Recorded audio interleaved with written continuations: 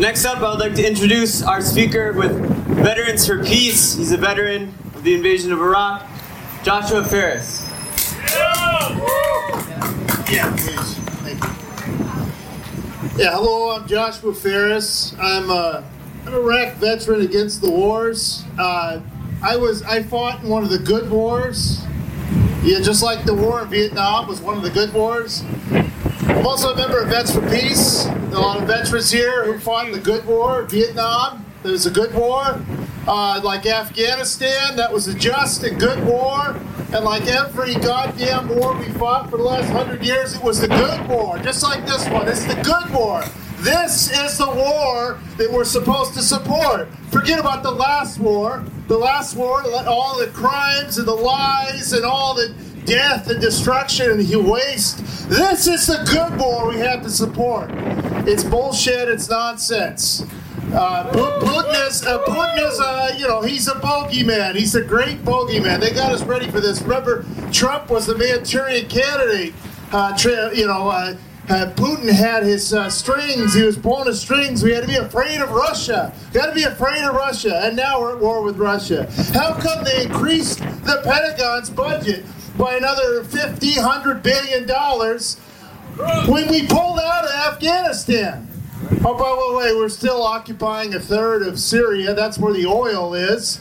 Iraq is still devastated. They need reparations for the destruction and the waste. We invaded it for no reason. Oh, Saddam Hussein, though, he was a bad guy. He was a monster. You know, he was our buddy in the 80s when he was doing our dirty work fighting Iran for us. Putin was our buddy. He was our buddy. He was going to lead Russia down the right path, have a McDonald's on every corner. Oh, but now McDonald's is pulled out. We're doing sanctions on Russia. Russia, they're controlled by the great bogeyman. You got your poor Russia. Well, they just overthrown. You know what? Russia is growing. You don't grow an economy during war. You do not grow an economy. They're doing great. China, this is good news, everybody. Good news. China just negotiated peace between Iran and Saudi Arabia. They've been waging a proxy war in Yemen for years. Oh my God, what a human rights disaster. Just a crisis beyond imagining. And China negotiated peace. Why couldn't the United States call for peace? Why couldn't we call for peace? All we could do is send weapons over there. And what about this new war in Ukraine?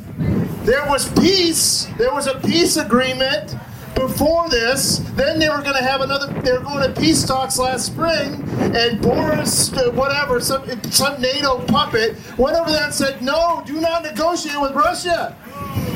They're telling us that Ukraine's going to win this war. We got to just keep sending arms, keep sending bullets and guns and bombs, and they'll win. Nobody's going to win this war. Everyone is going to lose if we keep going down this primrose path. Russia's doing so bad. They just finished a brand new, modern, clean subway around Moscow. Russians have universal health care. We couldn't get health care during the middle of a pandemic. We always more money for war. You know, Medicare for all would actually save us money. But we don't have money for that. We got money for war.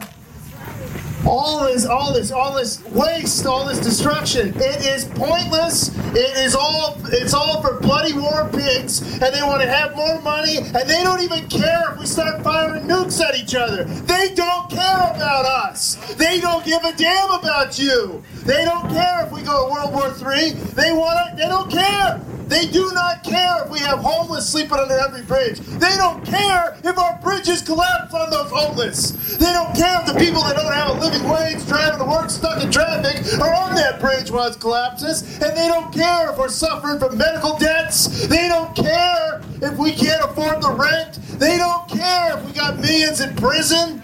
They don't care. They want more money. They want to get those bombs over there. They don't care. 300,000 Ukrainians are dead. They don't care. More people in Ukraine have now been killed than all the Americans that died in World War II during Europe.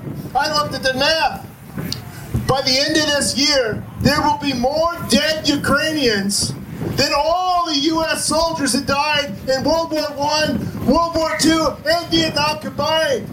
Russia is using 15 to 20,000 artillery rounds a day. Their factories are turning out 500,000 artillery rounds a month. They're feeding those guns. And you have psychopaths, people like Senator Lindsey Graham, that say, we'll fight this war with Russia to the last Ukrainian. We want it to end. Here's what we do. We go to the people who are voting for war and we say, no more.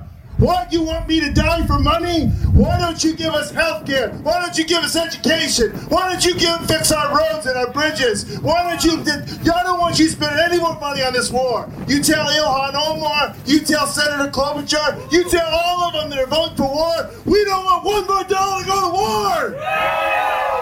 That's what you do. You occupy their offices. We did this before during the Iraq war. We got to do it during this war. We got to tell those politicians, not $1 more for war. That's what we do. That's how we stop the war. So and now they want us not to work together. They want us not to work with libertarians. They want us not to work with these people or that people. We can only work with these people. Well, you know what? That's divide and control. They don't want most of Americans to get together and say, we want that money spent on the people. We don't want any more war. They don't want that. So you work with anyone who wants to end this war, and you focus on that. That's how politics works. Let's do this. Let's end the war. My favorite Vets for Peace chant. Hey, NATO, you're done. Your mission ended in 91. Hey, NATO, you're done. Your mission ended in 91. Hey, NATO, you're done. Your mission ended